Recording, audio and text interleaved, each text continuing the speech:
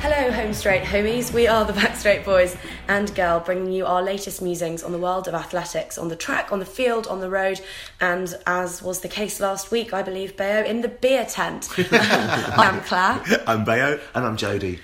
So much has gone on since we last met. We've been really good recently at doing a regular podcast, but the season is well and truly underway. So actually, our to-do list today is, well, about 10,000 metres long. How was Highgate? Highgate was, I mean, obviously it's a great event. We loved it as an event, and we got some amazing interviews. Spoke to Seb Coe, Wendy Sly, to the winners, the first Brits in the champs as well. President Sven was there. Our good friend. They're all coming up later in the podcast. Stop the press. Did you say Seb Coe? Yes. So the Seb Coe, president of the IAAF, is on our podcast. Yes. So those of you listening, do not hit that stop button, because boy have we got a big name coming up for you later on in the show. Hi, I'm Gina Asher-Smith and you're listening to the Backstraight Boys. Overall, the night of 10,000 PBs also incorporating the European Cup. So it was and the British European Trials. Yes, which I didn't even realise till afterwards. It was buried way down in the explanation. That was actually quite important as well. And it was the first two who qualified. So there were some great races. I mean, on a international scale, because of the European Club Championships. European Cup. It's complicated because you're right, because there are lots of concurrent events going on within every single race. Yes, so that really raised the kind of overall all level of even the B race. The women's B race was running 32 something, which was, I mean, phenomenal. But the performances that really stood out were from some of the Brits, and specifically Alex Yee. Oh, what an amazing comeback story. I mean, I remember when he was a junior and he started moving into the triathlon, some of the stats from his races were fantastic. He's clearly such a talent. And then there was that bike crash. When was that? Maybe 18 months ago? No, it was like June last year in a duathlon. It feels like a long time ago. And I just remember thinking, that is potentially a career ender. Yeah. Because it was really severe. He had a punctured lung, he had damage to his back, damage to his arms, but clearly not been a problem. I mean, he's so young. I mean, he's still only 20, I think. Yeah. Is he? To run so fast. But even better, Andy Vernon was second. Chris Thompson was third. But tell us what actually happened. Well, they all ran under 28 minutes, which is the first time since 1983. Bislett 1983 was the last time that happened. So that's... The three British people ran under 28 minutes within the same race. 28 minutes is a big milestone for British athletes. Huge. I mean, obviously every year we've had Mo who's done it, but recently it's only really been Andy Vernon, Chris Thompson. Not very many people have run under that for years. So 3 in the same race, very high standard. So all of that excitement, massive burn up on the last lap, like you said. Alex Yee, British champion. Alex Yee's right? British champion. I think Andy Vernon was second and Chris Thompson third. I mean, all of them got the qualifying time for the European Championships. The first 2 are now qualified for the European Championships. Brilliant. But let's hear from them, because I had a chat with them afterwards. Andy, I don't think I've ever seen a race for the Brits of such quality. 3 of you under 28 minutes tonight. Yeah, I don't think I have either. I mean, I reeled in Alex quite a lot on that last lap, but not quite enough. And then, I had Tomo breathing down my neck as well. So, it was close. It was a tough last lap. But we thought you were going to move up a distance. Where do you still get the speed for the 10,000? Well, I didn't feel like I had any speed today. I'm going to be moving up the distances, and I'm going to be moving up to the marathon next year, hopefully. For the 10K, you don't really need speed. You just need some grit, and you need to grind it out. I think I only ran like a 59.60 last lap, so it wasn't blistering, but I've definitely lost a lot of speed over the last few years. We saw you at the Commonwealth Games like a few weeks ago, and I'm sure you weren't overly happy with your performance there. What's changed between then and now? It was a lot cooler. No humidity, and I wasn't running 27:10 pace at the start. It was a tough race. I mean, I ran a lot of it on my own as well. It was one of those races I was a little bit out of my depth in competition, I think, especially on the start. Like at the start of the first 6 laps, they were running like 65, 66 pace, but they're also going kind of like 32, 34, 32, 34. And it's just not a good way to run a 10K. And there's you, Alex Yee and Chris Thompson, all run way under the qualifying for the Europeans. Will you be running at the Europeans if you get selected? Yeah, I hope to do the 5K as well. So, I'd like to try to do both if I can. Going forward, when are we going to see you do a marathon? Hopefully London next year. I don't know for sure. But yeah, that's one I've kind of got earmarked. New British champion at the night of 10,000 PBs on his 10,000 metre debut. Yeah, honestly, I can't believe it. I kind of came in not really expecting to be competitive in the race. I kind of just wanted to go out and run a good time, and I'm over the mean to be even in the race at all. Well, you certainly had a good time. You went 27:52, 53. I'm not 100% sure, but super fast, under 28 minutes, and a qualifying for the European Championship. So will we see you in the 10K at the Europeans? Oh, without a doubt, I'll be there. It wasn't something that I'd expected to happen, but I'll be there. I can't quite believe it. Now, we're used to seeing you obviously as a very successful junior on the track and also over cross country, and you're now senior. Your first year as a senior. Yes. You've come out, you've run one of the best 10Ks ever. 3 people under 28 minutes for the UK, and that hasn't happened since 1979. You led the way. Yeah, I was running with the other two with about a mile to go, and they'd obviously been in front for the majority of the way, so I kind of thought I'd help push on the pace as well and do my bit of the work, and I kind of just kept pushing on, and honestly, I couldn't quite believe it. Finishing up. You had a bit of an accident last year with the triathlon where you broke your arm and punched a lung or something. Yeah. So in the future, where are we going to see you? We're going to see you safely on the track, or we're going to see you doing the dangerous triathlon? Honestly, I'm just going to do whatever makes me happy, and at the moment I'm training in Leeds for triathlon. I'm really enjoying it. I've got the best group I could ask for, and also training with the best in the world with the Brownlee brothers. So honestly, I'm in the best place possible. I honestly can't complain. We're just being a bit selfish. We just want you all for ourselves. So going forward, this is your first ever 10K. It must give you loads of confidence going forward. And what can we expect from you later in the summer? Honestly, this was the only track race I had planned for the year. So I guess I'm going to have to look at that and reassess. So I'll have to come back to you with that one, because this has come as a bit of a shock, really. So what was really interesting, him and Alex say, was he had no intention of doing any other races this year, but now he's going to go to the Europeans. I really hope we don't lose him to triathlon, because that's really where his heart is. Yeah, he has said that in the future he sees himself as a triathlete, which obviously for us is like, don't do it.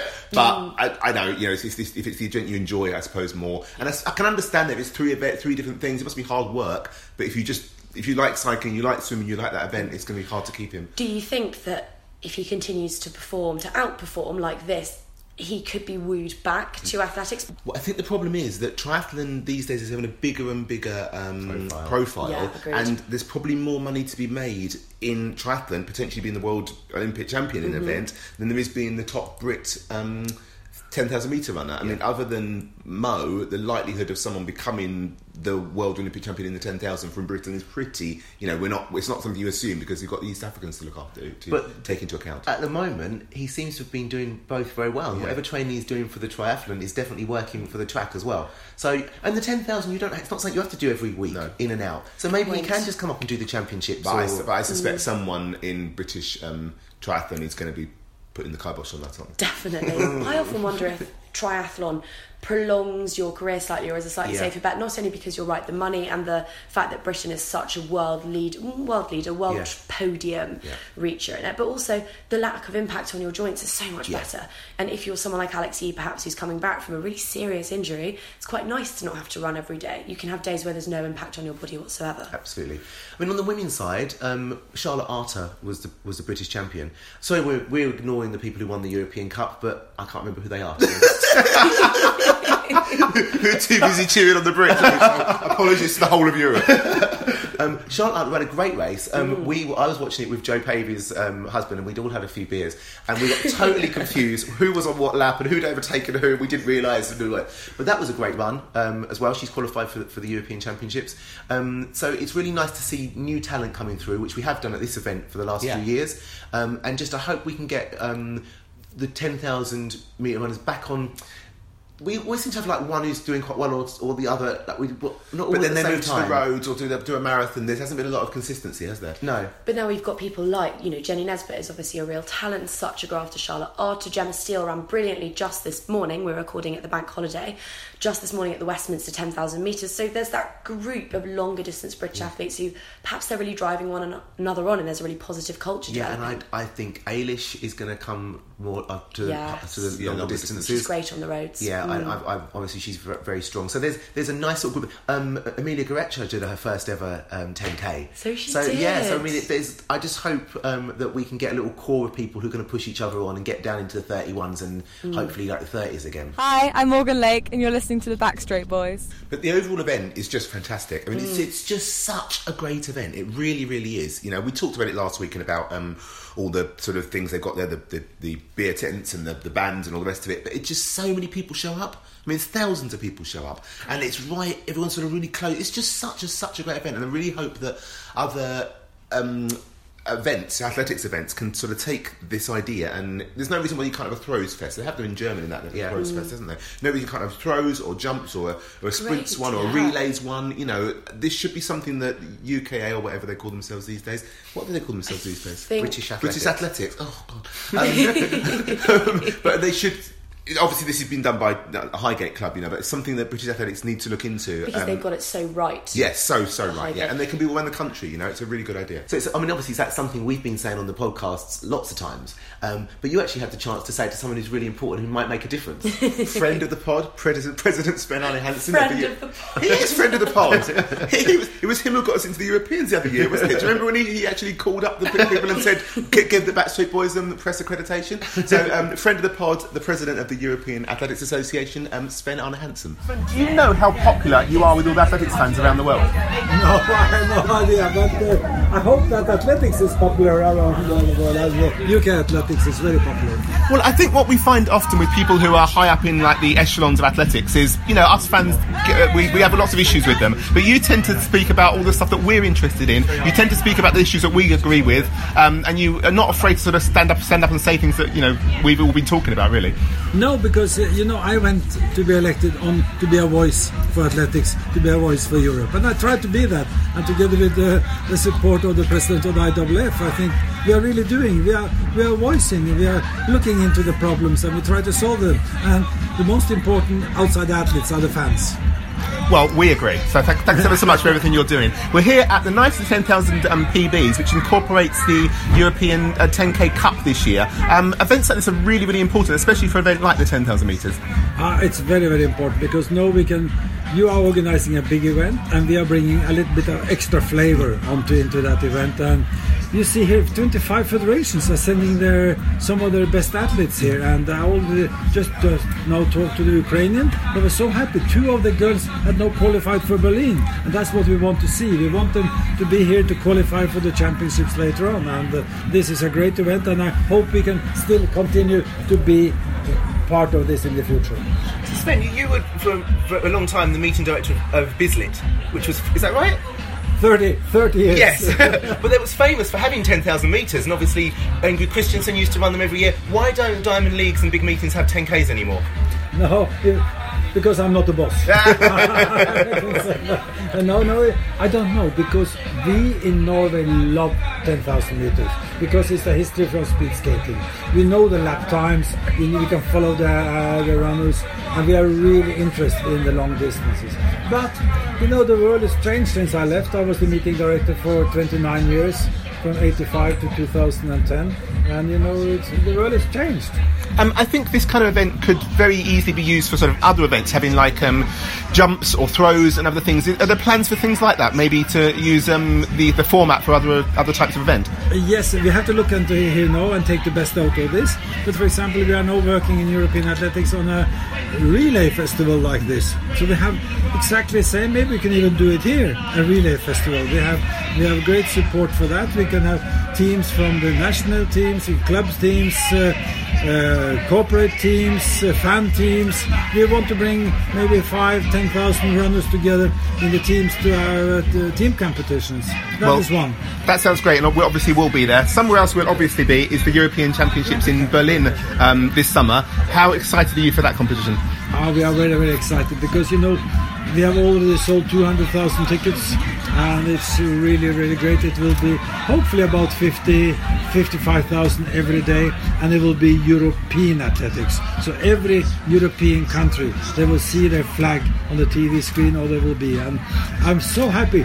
Britain has bought the most tickets outside of Germany. For the moment, more than 6,500 tickets has gone to Britain, and that is more than 1,000 people every day from Britain. And the fans of Britain are everywhere. I know they came to Oslo, they came everywhere I go. I think we are quite a really passionate athletics nation. Yeah, we do. Whenever you go around the world, there's always loads of Union Jacks flying, isn't there?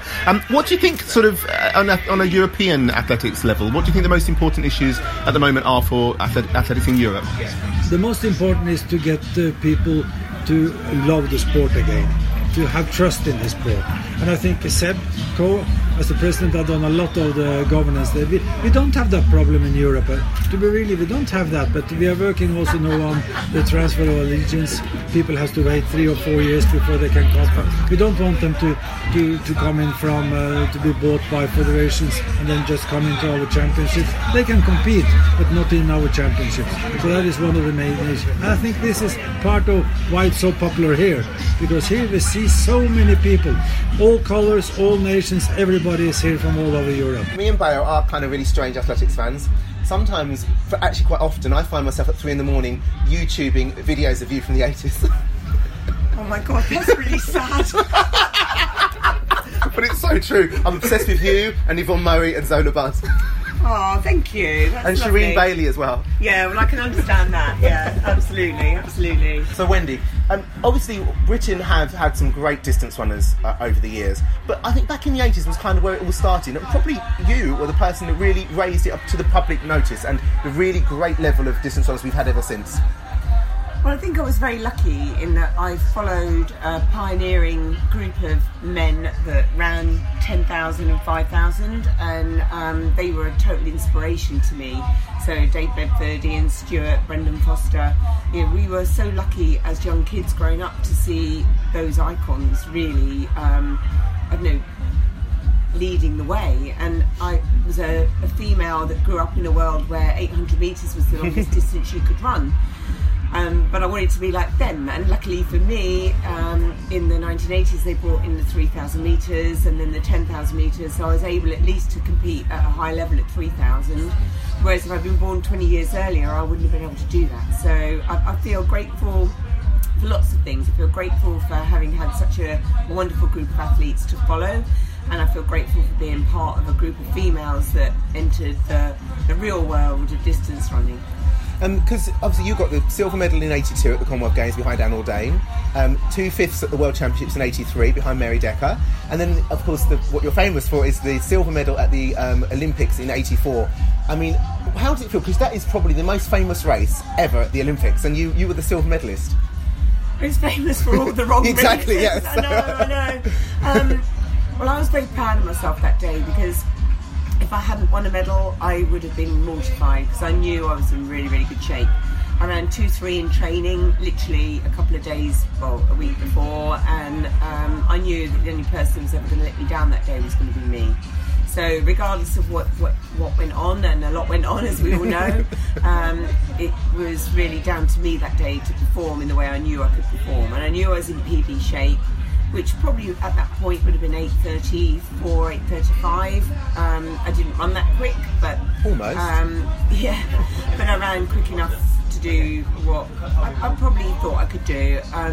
With 800 to go, I seriously thought I had a chance of winning it, but she was stronger than me on the day. So that's all you can say, really. I think that race, because obviously of the Zola Budd and Mary Decker drama, that overshadowed both yourself and Marietje Pawika, who were world-class distance runners and potentially could have come first and second anyway. Yeah, I want to say I knew that Mary wasn't in the best shape. She'd been injured and she ran too hard in the heats, and I knew Zola was Mary Decker. But yeah, Zola was inexperienced, so it was always going to be a tough stage for her. So I knew that unless I really got it horribly wrong, I should come away with a medal. Yeah. After LA, I think you really struggled with injuries and stuff, so you never really got back to that kind of form again.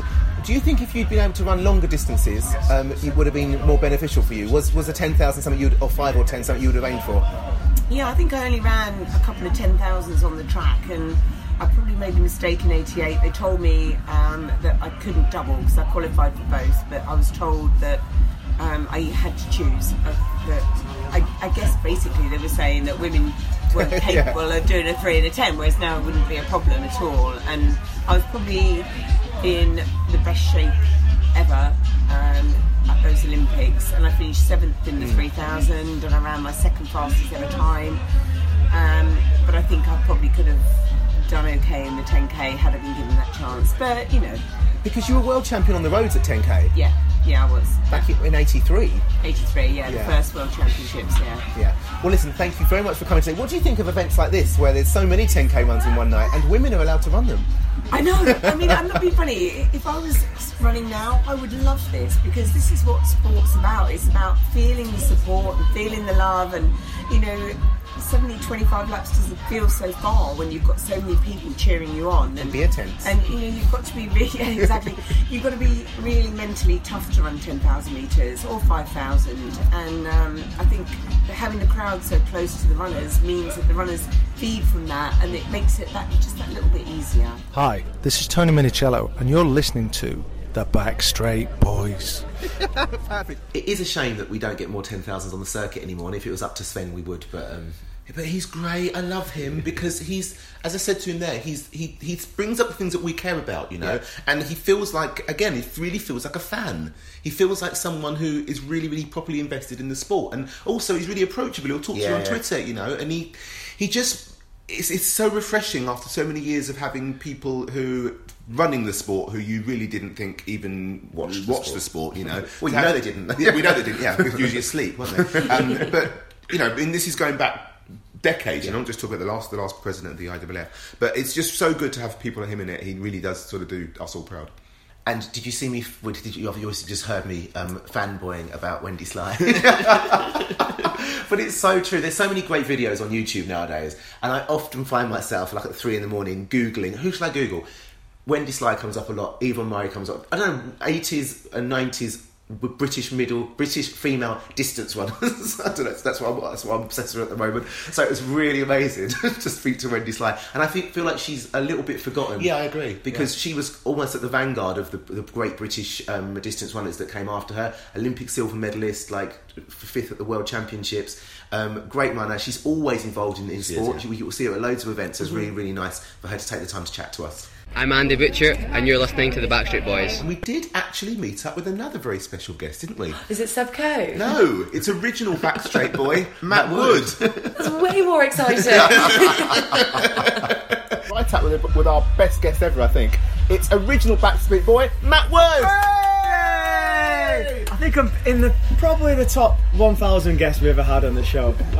Good to be back. Was it Dulcet? Northern Utterances. That was a fantastic line. Thank you for that, Claire. So we're here tonight at the night of the 10,000 PBs, an event which you brought us to first, like 3 years ago now, wasn't it? Yeah. And it's got so much bigger since. Yeah. So I think it was 4 years ago now. We just had myself and my friend Tom. We had a couple of deck chairs, and we had Dave Bedford, and we sat there and we interviewed people, and it was a bit raw. So now looking at the venue, this point in time, we've got jumbo screens, we've got a large walkway across the track, we've got beer on the track, we've got Strava here doing their thing, we've got loads of other Pro Direct doing their thing, London Marathon events doing their thing, loads of big companies at this event. It's a fantastic occasion. We've got a European Cup this year, so this is the first time this has actually happened. Last year it was the Olympic trials, and this year it's the European Cup, so there's a lot more pomp and ceremony about this occasion, but it's looking good out there. Yeah, there are big stars. Well. President Sven-Arne Hansen's here, Wendy Sly's here, Joe Pavey's here, and you're here, which is the most important of all. Listen, it's great to have you back on the pod, and hopefully we'll be seeing you back very, very soon. Over the summer. You're going to come on over the summer, aren't you, Matt? I'm especially going to come over on the major championships. Hi, my name is Kim Collins, and you are listening to The Backstreet Boys. Such a professional. Whatever, man. Bear, we've spoken quite a bit now about the greats of British distance running. I did the Hackney Half Marathon, and do you know what? It was absolutely fine. You've done quite a lot of training compared to what you've normally done. I hadn't at all. I'd done one really long run. Other than that, I'd done next to no training. Isn't that what all the greats do? One really long run. But what really helped, genuinely helped, was I spoke to some people the night before at Nitro 10,000 TVs who gave me some really good advice. Now, you saw on Twitter earlier the week, and I was asking if beer was carb loading. Yeah. You suggested that possibly it's not, which is disappointing. Yeah, I didn't want to disappoint you by saying it's not, but I think possibly it's not. I normally go for like rice, potatoes, pasta, that type of thing. You know, it's not maybe the best thing to do, but I know it's tempting because the atmosphere here is absolutely amazing, and that will lift you for the morning. I think that's the important thing. Well, you'll be pleased to know I was eating pasta this afternoon, and I've only had one cider. That's it, all evening. Wow, that is really motivated and dedicated of you. And isn't it? I'm quite proud of myself. Yeah. Now, this is a fantastic event here tonight, which is going to inspire me for tomorrow, as will thinking of you as I run round. I'm doing the Hackney Half Marathon at 9 o'clock tomorrow morning. I shouldn't be here now. It's going to be warm, so keep drinking, not beer. Well, that was one of our questions. Could beer be considered carb loading? It would, no. The great thing, alcohol is not a great. It's great after the race. You know, in moderation. It's certainly not good during the race. So they were really helpful, genuinely helpful. Also had a really long chat with Tim Hutchins, who gave me the best advice about like how to pace it and things. And I was absolutely fine. What was really good was I did it with a friend of mine who's half my age. And I beat him. I beat a 22-year-old by 4 or 5 minutes. What was great was, because I know a bit about distance running, obviously I'm not very good at it, but I know a bit about it. So when he sort of went off, and he was about 100 metres ahead of me at one point, and I could see him, and I thought, you've gone too quick. I'm just going to keep plodding along, you know, and I caught up with him. And you know that thing we always say when you overtake someone in a long-distance race, you don't look back? And I just went straight past, like being, you know, pretending I was Rosa Motu in like 1990. I went straight past him, and then he came back and went past me, and I thought, no, that's not what you do, tuck him behind me. But no, he went past me, completely blew up, ended up walking. Jenny Simpson, eat your heart out. Sounds like a tactical masterclass from you. No, I did 1:54, which is fine. It's not great, but it was fine considering I wasn't really ready, and it was really hot as well. But most of all, I was just really quite pleased with myself. Good. Talking about marathons and half marathons, it was nice to hear from Jo Pavey, and what I was very excited about is there's the possibility, she's not committed to it yet, that Jo might do an autumn marathon, because she feels like she's got unfinished business in the marathon. Yeah. She's not run many, has she? No, I think she's only run 2. I think she ran London one year and ran 2:28, and then I think she ran New York, which you can't run a fast time in New York. That's really unusual to pick that of one of your 2. Yeah, so she feels like she can run a lot faster than that, and I think by September she's going to be 45, so she might be looking at the Veterans Masters 45 world record. Incredible. So I'd love to see that, because I agree, I think she's got some unfinished business on the roads. Speaking really briefly, slight tangent here, but I saw a really funny tweet, I can't remember who it was by, and it's incredibly accurate, saying, I think newly qualified vet Laura Muir is about to become the latest mother of 2 Jo Pavey. It's true, they cannot speak about her without discussing the fact that she's got children. Obviously we heard a little bit of a marathon, half marathon, 10k advice from Jo Pavey there, but also from Seb Coe. We have mentioned him about 5 times already with such shameless name droppers. Should we get into the nitty gritty and the real meat of your chat with him? Absolutely. I'm here with probably the most special guest we've ever had on the podcast. It's His Royal Highness Seb Coe. Welcome to Black Straight Boys, Seb. I'm very happy to be here. Well, listen, we're very Hot foot from Wembley. What was at Wembley today? Oh, some minor football event. I know nothing about football. What was at Wembley today? My team's just won the FA Cup, so I'm particularly happy. I have a celebratory beer in my hand. Yeah, that's the wrong podcast. Anyway, let's move on to something that's more important, which is athletics. We were in Gold Coast recently. No, it's serious. I didn't even wait for the cup to be lifted. I've got a motorbike from Wembley to get here for this evening. Exactly, the night of the 10,000 PBs is much more important. Where my loyalty lies. Yeah, I know literally nothing about football. I didn't even know it was the FA Cup today. So. Good, okay. You know there was a royal wedding as well. Apparently, I didn't watch it. Yeah, I think that was up there with the FA Cup. You weren't invited? No, I went to the FA Cup. Moving on swiftly. Yes. We were obviously in Gold Coast. You were in Gold Coast. Yeah. And do you know what was really lovely for us to see, and for all athletics fans to see, is the IAAF president at an event like that, hanging out, having fun, and interacting with everybody. And it's a breath of fresh air. Well, thank you. But I don't think that should be something special. I mean, it's our sport, isn't it? And I joined an athletics club when I involved in the sport. So, you know, and our sport is a friendly sport. It's not, you know, sometimes we overcomplicate it, sometimes we can make it too formal. But Australia really does know how to, well, they know how to do two things. They know how to deliver a great event, and they also know how to take some of the formality out of it. And I thought the atmosphere was terrific. You know, I used to train, I've lived in Australia for a few years, so it's a country I really like. You made some comments out there about how you'd like them to maybe put themselves forward for the World Championships. What do you think about making the World Championships in an environment like that where they love the sport, and also having a stadium that is more appropriate size? Look, we shouldn't take lightly the honour that we get given when cities say we'd like to take your event.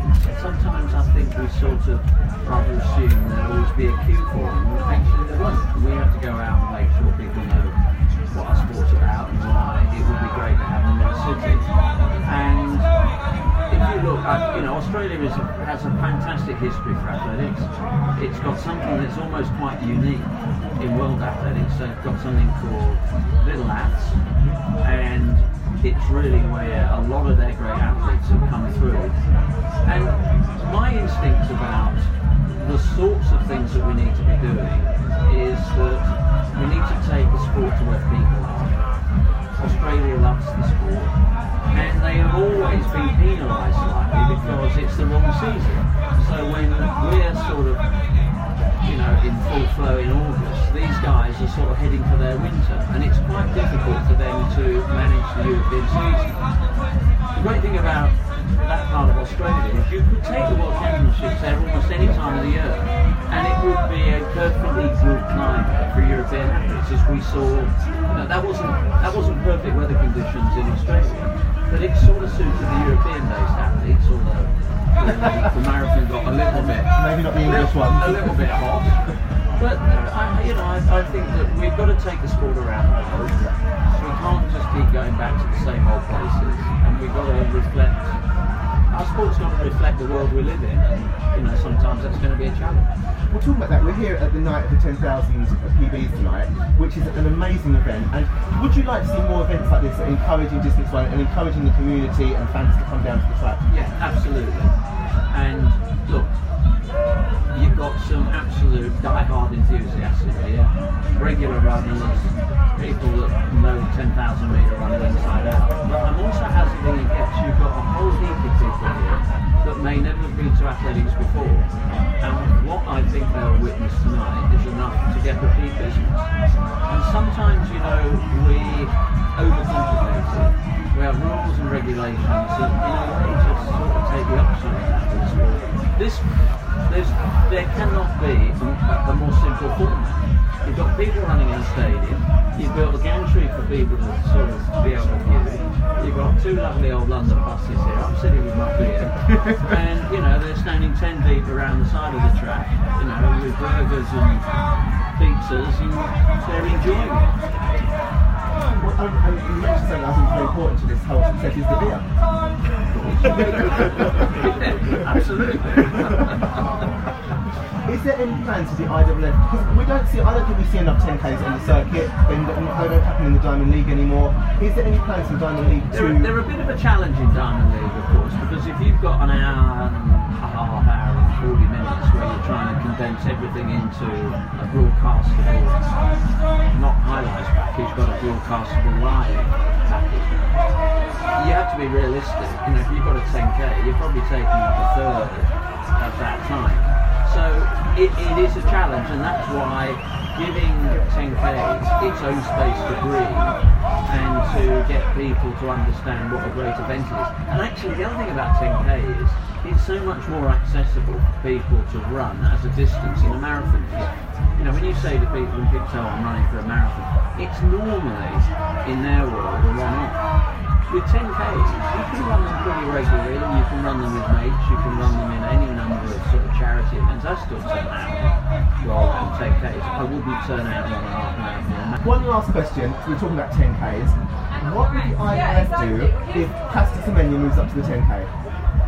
Well, this is not about any individuals. The regulations we've tabled are to deal with a particular issue that the sport has got to confront. So there's no issue.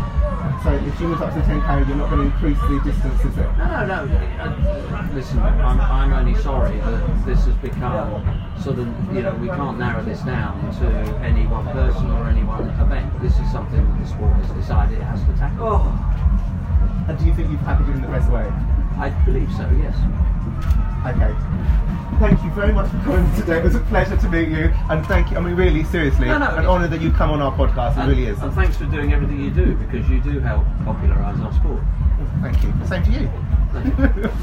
He really did not disappoint there, did he? There's just so much to pick up on that. But first and foremost, what an absolutely lovely bloke. I mean, that's kind of what I take from it. Number one, he doesn't have to come on our podcast. Not at all. He doesn't have to go to the night of the 10,000 PBs, but he's so engaged in the sport, and to take the time out to have a chat with us. Like, we often don't say all positive things about the IAAF. Or even about some of the decisions that Seb's made. Even last week we were talking about with Caster Semenya. So to do that and come on and just have a lovely chat with us is just very commendable. And it's like, when you're someone in his position, what's the benefit of coming on our podcast? None. He could say something he didn't mean to say. We'd ordered a few drinks, etc. But he just genuinely didn't mind. And what he said at the end, thank you for all you do, which I think is a bit overblown. But but what a lovely thing to say. I know people are critical of him and of the IAAF, etc. And there are reasons to be critical, But at the same time, the comparison between then and now is like night and day, Completely. We used to sit in press conferences with Lamine Diack dribbling, like he could barely speak, He was so not engaged, he got to get carted around by bodyguards. He used to come into place and you had to stand up as he arrived. You were told to stand up, like in deference if he was a king or something, And there's Seb, like, sat on a bus with a beer. Sat on a bus with a beer, exactly. I mean, it's just, I have so much, not confidence, maybe the wrong word, but at least I have a feeling that things are going in the right direction. He's got vision, he's got energy, he's tactful. I mean, particularly about Caster at the end there, which we'll come on to in just a moment. But I completely agree. He's a breath of fresh air in this sport, and hugely appreciative of him chatting to us. Absolutely. This is Alison Felix, and you're listening to the Backstreet Boys. What he said about Caster Semenya, and I do have to ask that question because we're at a fun event, and but that's something we'd specifically been talking about the week before, so I had to take that opportunity. Top-notch journalising. But I mean, we didn't get an answer, and we're not likely to get an answer off the cuff from the president of the IAAF. But something he did kind of say afterwards was, the whole thing hasn't come out yet, so I think the proposals, and I don't know if they're not set in stone, but there's more to come out, and maybe when it all comes out we'll understand a bit better. So let's wait and see for the moment. But whatever happens, if Caster Semenya's not running next year, there's going to be how to pay from the Backstreet Boys. There absolutely will be. It was so noticeable that the moment Caster came up, the wall came back up, and turned into a politician. Yeah, and he metaphorically set down his beer, picked up a glass of mineral water, and prepared to face the press. But yeah, definitely wasn't all that keen to talk about it, but we sure as hell are.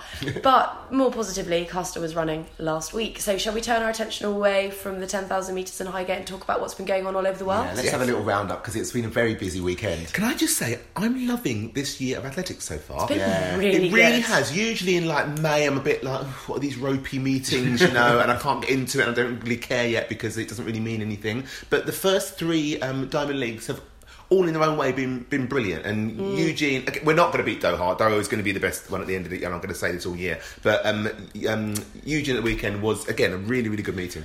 I thought about this on the way here today, and I thought, I know why it's been so good so far. It's because all the athletes are in better shape than they'd usually be because of the Commonwealths. And I thought, no, Claire, that's not true, because there are American athletes running out of their skins and athletes. But you know what it is? Involved. They don't have a major championships. Yeah. So they haven't got to taper down for mid-season. They haven't got the American trials aren't important this year. So a lot of those people who maybe wouldn't be competing yet, or would be pacing themselves, have come out banging. And this is the year to chase times, not titles, yeah. because there are fewer global titles that are of interest. What I really love about this year so far is there's so many events that are just brilliant. Yes. So the men's javelin is brilliant, the men's shot put is brilliant, Yes. the women's 4 hurdles is brilliant, the women's 1500 is brilliant, Men's the triple jump. women's triple jump is brilliant, the women's 100 metres, now this may be overstating it slightly, but it's giving me 1990s Oh, it vibes is, at the you're moment. right. It really is. There's all these like great female sprinters in the 100 who have all won something but not quite, you know, there's no one particularly dominant. They are going back and forth, you never know who's going to win. It's Merlin and Gail and Irene and Gwen all over again, you know, with Toulouse and Tori Bowie and Elaine Thompson and Daphne. So it's really exciting. You genuinely don't know who's going to win, and they're all pushing each other forward, aren't they? And we're just at the beginning of the year. And it's such a high calibre. Yeah, like you said, in exactly. Eugene, Talu 10.88 and both Hure and Thompson sub 11. Dina Asher Smith finished with the fastest 100 metres since 2015. So her second fastest ever, I think. Her best ever season opener, exactly. And she only finished 6th with 11.06. Because I thought, oh, it's a bit of a disappointing one from Dina, just from where she was. And then I saw the time. I was like, oh, very impressive. What's also, just very quickly, because we should talk about the whole thing, but I'm loving seeing so many Brits out of Diamond Leagues. I know. This early in the Yeah. season. It's just really, really good to see, and I hope it continues on. Hi, I'm Ellen van Langen and you're listening to the Backstreet Boys. So what was your highlight, Claire? Ooh, okay. Are we just doing Eugene? Just in For the Eugene. moment, Just yes. Eugene, okay. This is so rubbish of me not even talking about athletics, because also her run was scintillating. But my highlight was Shawnee Shorts. I tweeted about that because She replied. Yes. Did she? Yes, she Love replied. that. Because, like, Can obviously- I just say something quickly? Yeah. I miss Shawnee's shorts. Oh my god, they were like proper old school shorts. Split side. Yeah, but they were kind of retro. Love them. Baggy. and- they were really, really. I thought they were really hot as well. Like, She looked great. She had natural hair as well, which is something that I love to see. Shawnee Miller is fast becoming one of my favourite athletes of all time. I totally agree. 100%. She is a superstar. She looks phenomenal. The way she runs is phenomenal. She's got a new strategy in the 400 metres, which is going to be working. deadly. Because no one has got longer legs than her and a more elegant and effortless and efficient technique. So yeah, it was really great to see her mix it up a bit and not go out like a 200 metre runner, to go out like a 400, maybe even an 800 metre runner. She looked so elegant. Also, it was super, super windy, and she took that field apart. Yeah. And Held one that else over a second. Yeah, I mean, no one From else the world champion. Yeah, Of course. in America, you know, she tore that field apart. And she did that all in the last 100 metres. Yeah. But imagine if that's a good, you know, in a race with more competition, but also with better Conditions. Conditions. That's the word I'm searching for. Yeah. She's going to go on to 49 soon, isn't she? Absolutely. And her 400 metre strategy has always been to go out hard and try and hang on. Yep. And it just about did okay for her at the Olympics. Yeah. Didn't last year at Last the year World in London. Championships because she tripped over herself because she was tired. And Of course. that's what happened. So this new strategy is the perfect way to run a 400, to use your speed, to get up to speed, to relax, and then to kick home. So now what I want to see is her against Alison Felix. If Felix uses her technique where she waits till about 150 and then loses the field between 150 and 300, if that pulls Shawnee through the final 100 metres, she's got the best final 100 metres, I would argue, in the world right now in the 400 metres. You're right, 48's calling. That was my highlight, just because she's my highlight in general. What else did we love? The men's shot put. Whoa. Was there like 6 people over 21? No, 2180 or something. Oh, right, yeah. It was phenomenal, and it kind of got a little bit missed because obviously it is quite difficult to showcase a shot put competition, and I don't think the lines were very helpful either. The lines were wrong. Yeah. Were they? I haven't noticed. Well, no, you know that. the ones the TV put on. You know the Yeah. what TV put on, like lines that aren't actually there in real life, don't they? Yes. And so they were putting way over 22 metres according to the line on the thing. So, because we're thinking Tom Walsh is going to clean up this year. Well, Tom Walsh came 4th with like 21.85 or something. Yeah. You know, it's the longest anyone's ever thrown for 4th place. But a new Brazilian record. I think he was he just over 22 metres or just under 22 metres, and a new Polish record. And considering the history of Polish shot put isn't even in the last few years, that's a surprise. So there's a lot of talent out there at the moment, and hopefully some of those distances from a while ago are going to disappear because isn't it funny when an event that we're loving at the moment is the men's shot put? Isn't it great? Not traditionally an event any of us care about at all, is it? National records dropping like flies. Eliza McCartney, who I think is this huge Oh, talent, yes. 4:85, which she's been jumping in training for ages. I am a huge fan of hers. I'm always keeping up with her on Instagram, watching her in training, and she looks so good and strong and powerful. And she'll go, 4:90 in training today, and it'll only be an elastic. But she's now doing it in competition, so I think that's really exciting. But she didn't win. Jen Sir won at 36. But I, just because she was. I mean, she's been around, but she hasn't been doing much for a couple of years, Jen Sir. Yeah. I just kind of thought, she's kind of come to the end. But she's done 93 already this year. Wow. Bizarrely. And my other favourite from Eugene was another national record. Now, do you remember a couple of weeks ago when you boys were jet lagged? I was really stressed with work, and we had a bit of a chat over the phone, and we thought, let's record a little segment to put in the pod about our favourite Gold Coast performances. And it was so garbled because we were all so exhausted that we never used it. We never used it because it was rubbish. Honestly, pants. It takes a lot of work to produce high quality journalising like this. It was half hour of us just talking absolute gibberish, wasn't it? But you asked me who my favourite Australian performance was at the Commonwealth, and one of the ones that I said was, and I don't mind if you look blank at this because you were very jet lagged, you probably don't even remember the conversation. I do. Lyndon Hall in the women's 1500 metres. Trained at Florida State University in the NCAA. She's really good friends with Colin Quigley and that sort of coterie of athletes. She's really talented, very young, huge personality. I just honestly could talk about how much I love Lyndon Hall all day. And she went for broke in the Commonwealth. She decided, you know what, gold or nothing. And she led the race the whole way and just got overtaken in about the last 80 metres to finish 4th. But she went out in Eugene, and she's now an Australian record holder. She ran 4 minutes and 0.86 of a second behind some big names. Yeah. Laura Muir was in there, Shelley Houlihan was in there.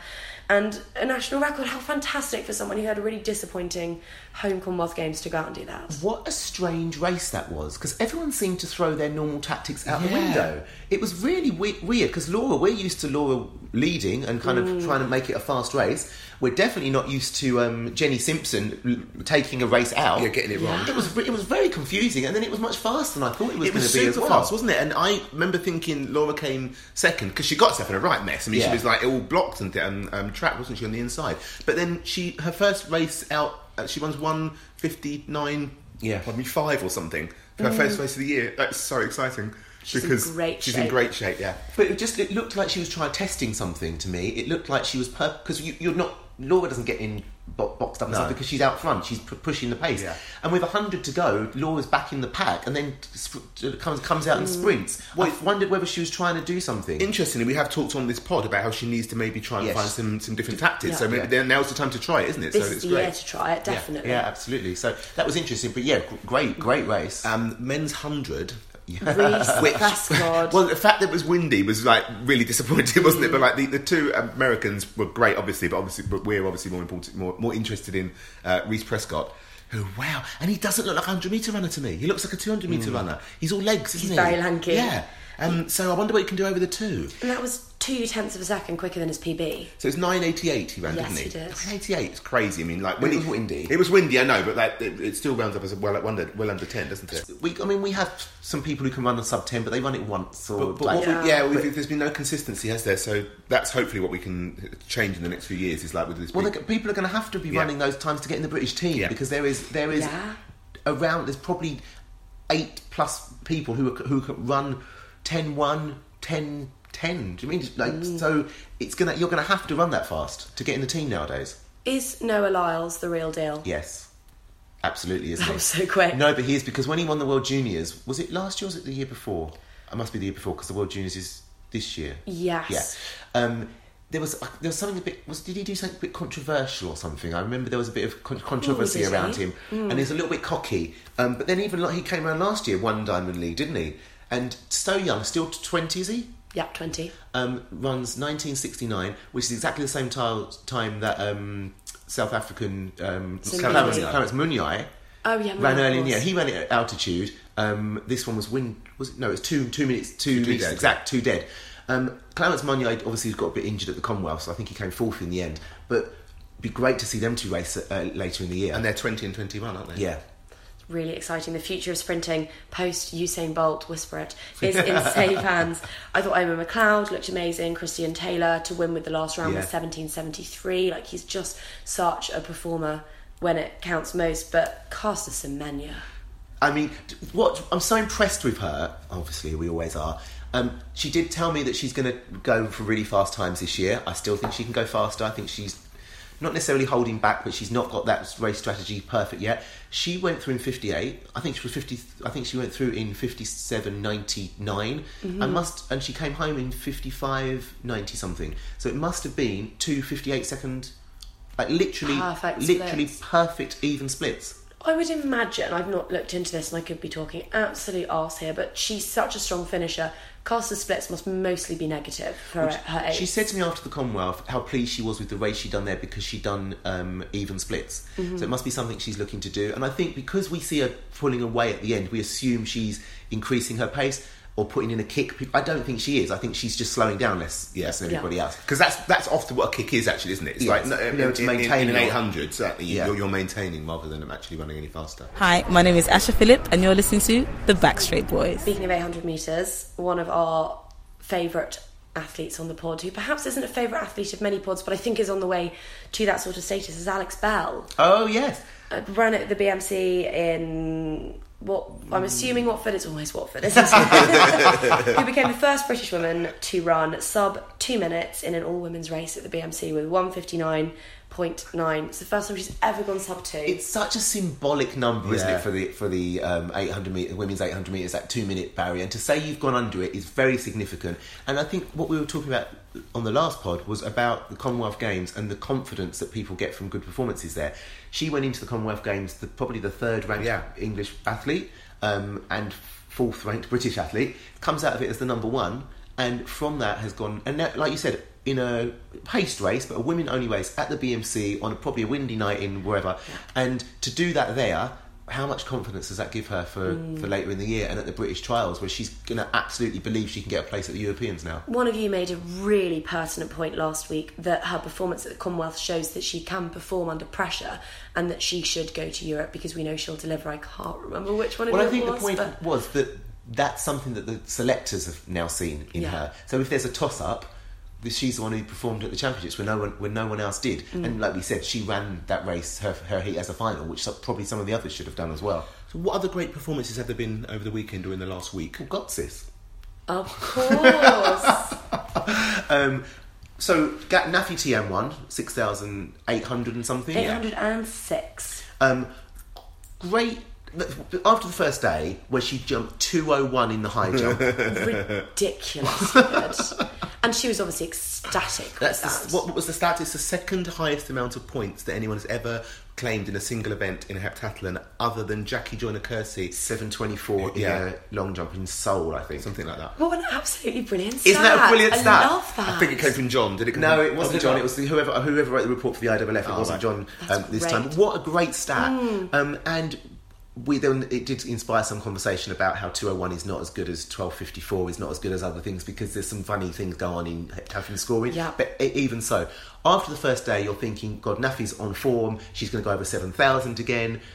Didn't quite pan out. She did another PB in the long jump. Yep, 6:62. So every time she steps on the track in a heptathlon, she sets PBs. Yeah. And then she doesn't really have a weak event anymore. She used to have a few, didn't she? Well, I mean, the 200 is pretty weak, but it's solid. You know, it's not terrible, is it? No, and the 800 is weaker as well. Yeah, 2:18 she ran, but then at that point it was just about the win, wasn't it? Yeah, of course, because she did in the javelin. Remember last year in the javelin, she threw 59 57? metres. Was it? No, 59. You're right. Yes. So this year she only threw 47, 48, like which I mean is actually a very decent javelin throw for a heptathlon. I read this morning in a Belgian newspaper, Google Translate really helped me out there, that she's experimenting with a new javelin run-up. Yes, what I heard. And she's also in the high jump. It worked in the high jump, didn't necessarily work in the javelin, but Gotsis is the place to experiment with things like that. But that 7,000 that she did last year, that javelin was a significant amount of points. And it's going to be tough to throw that 59 metres again, because everyone threw massive throws in that event, which they haven't done since. So I think it's unlikely she's going to be throwing 59 metres in a javelin again. I think that might have been a fluke. In which case, she needs to find those points other places. Yeah. She's such a solid athlete. What I love about her, she's obviously insanely talented, but as a youngster, no more insanely talented than lots of other people. And what she does better than anybody since Jess, I think, or Jess is the only other one I can think of who does this, is the way she picks stuff up, the way she sees a weakness and she goes and works it, and she comes back and and not just has learnt the skill, but learns how to do it in competition. Which is the important bit. Sorry, and also in the heptathlon, we had, is it Erica Bugard? Erica Bugard. In third, over 6,700, and Rodriguez. The national record. Yeah. So that's another lot of athletes, all over 6,700, to go on to the ones from last year as well. Yeah. It's a great time for the heptathlon. And I don't think she went eyeballs out in that 800 metres, because once the European record was off, she took her foot off the gas slightly. But really encouraging, I think, to see someone like Nafi Thiam, who's arguably one of the greatest multi-eventers already of all time, just because of her raw ability and her competition execution. She was pushed all the way. She only won by about 65 points. Yes, and I think that's important as well, because we see her as someone who's miles ahead of everybody else. But if other people can perform to their best, like she does, it's going to be a lot closer. It was at the World Championships last year. We expected her to come out and win by hundreds of points. She once again only won by around 100 points. Because if everyone does up their game and she just slips a bit, exactly, that's when the doors open, isn't it? And also that's the pressure. If other people are upping their game, maybe she may slip a bit, and that's kind of what we want to see. I mean, we like people who are very, very good at the event, but when someone becomes totally dominant, it becomes a bit less exciting, doesn't it? To heptathlon, there is so much that can go wrong. Yeah. Caroline Schaefer, 3 no throws in the shot put, if I'm remembering that correctly. It's a bloody difficult thing to get right at heptathlon, so it doesn't matter whether you've got talent coming out of your ears, it can go wrong. But we've not seen Nafi make a mistake, because remember in Gotsis in 2016, she came 5th or 6th and goes to the Olympics, scores like 500 points more, sets a PB in every single event, I think it was, or something like that. 6 or something silly. And since then, that's what she's done every time. Gotsis last year, over 7,000 points. The World Championships, she so impressive the way she can produce PBs in heptathlons. People don't often do that. Yeah. Hi guys, I'm Tom Bosworth and you're listening to the Backstraight Boys. Now Damien Warner won the decathlon, didn't he? Did. With a PB, is that And right? a national record, yeah. Very, very strange, because I just assumed he'd scored higher than that before. I saw that what was it? 8,795. Yeah, I mean, that's a very high score, but just in my head, Damien Warner had kind of done that before. I think that's because Damien Warner, unlike Nafi Thiam, is someone who can occasionally have a disastrous single event. We've seen it from him before. He's not someone who always manages consistency across the 2 days. But if you look at his performances, he's very good in the sprints, in the long jump. The throws are weak, but they're okay. 1480, I think, and 47 metres, something like that. I mean, very, very decent. Pole vault 480. He hasn't got a big weakness, and when he does get it together, he's going to score very high. When you've got that kind of speed, it's so useful in the decathlon. Yeah. Jess Ennis is completely compensated for the fact that she's so diminutive by being incredibly explosive. Yeah. And I think Damien's just another example. That's really well put, because multi-events, more so the heptathlon, but also the case in the decathlon, it's about speed, it's about power. Now, don't we have another winner at Gotsis? Yes, we do. Didn't someone else win something? Well, I don't know if you can say second place is winning, because really I wanted the signed polo shirt, but I finished second in the Fantasy Gotsis Lucky Dip. Yay! We're taking some vicarious pleasure in that ourselves. You're welcome to just to explain for people who don't know, the Gotsis Fantasy Lucky Dip is a competition which is put on by our good friend Gabriella, who on Twitter is Smoky Mozzarella. She puts it on every year. It's a lucky it's like fantasy football, but for heptathletes, isn't it? Or the multi-events. If you enter, you get given, is it 4? You get two men, 2 women, and then points are totted up, and whoever gets the most points wins some nice swag that she collects over the year, and she gets really great stuff. Claire, you came second, yeah? I did. I was first at the end of day one. I haven't been contacted yet. I don't know what it is. Maybe it's a pair of split Adidas shorts in honour of my leading athlete, which was Mr. Weibo. But I just want to just reiterate what you said about the work that Gabby does. Oh, it's brilliant. It's huge. Gabby is one of the hosts of Tracktastic, our sister or friend podcast, and the amount of work that she puts in it, and she's obsessed with. I mean, she came on before Gotsis last year to talk to us about multi-events. She knows everything about multi-events. She's obsessed with multi-events. She went to Gotsis for the first time this year, and she cried twice on entering the stadium. I wish we got actually, just because I actually made me very happy this weekend seeing how happy she was. Yes. So I'm sure we'll hear all about it on the next Tracktastic. Yeah, I'm very grateful, Gabby. Thank you for doing what I asked and giving me really good athletes. And also last year they did a fantasy London Was it London last year? Yes, for the World Champs. For the World Championships, where you've got all different events. So there's probably, I assume there might be one for Berlin as well. So everyone keep an eye out for that, and we'll tell you all about it. This is Jess Judd, and you're listening to the Backstreet Boys. Jazz Sawyers is now hopefully going to Berlin. She was in Ordegem. How's that pronounced? I don't know. Ordegem. It sounds like something off Doctor Who. But she, importantly, 666, unlucky for some, but for Jazz, obviously a golden ticket to Berlin. Which is great, because I think she was, not just us, but she was getting worried, wasn't she? Because she's had like lots of change in the coaching, etc., and it just wasn't coming together. And now it seems what she was saying is everything's going right. You know, the training's going great. It's just not being able to do it on the day. Fingers crossed that's now changed as she moves forward for the rest of the season. Her jump, the 666 one, and she's looking fast, she's looking lean. She said that she's been working incredibly hard on her sprint technique because she's training with Tori Bowie and a lot of fantastic sprinters, and she says that she's just feeling more athletic than ever, and she looked it. It was a really smooth jump, so yeah, thrilled. There was some other good British performances. Perry ran 52, fastest since the comeback. Right. I think one of the Nielsen's, I'm not sure which one, I think it was Lavia, ran her best opening ever or something, and I think the other twin did the 4 hurdles and ran 57. Lena. Did she run 57? I can't remember the time, but she was really. But how interesting. Yes, because she's moved on to that. I think the flat speed wasn't quite where it needed to be, but she's a very good athlete, very well balanced, good spatial awareness, so she's moving into the hurdles. Yeah. Well, listen, it was a great weekend of athletics. I'm sure we've missed some stuff as well. Loads of stuff. Undoubtedly, but we're always going to. Exactly. Shout out to Melissa Courtney for winning the Westminster Mile, Chris O'Hare for winning the men's race, Steph 12 for winning the 10,000, Mo Farah won in Manchester last week, won in London this week. He's obviously just really happy and running really well at the moment, which is good to see.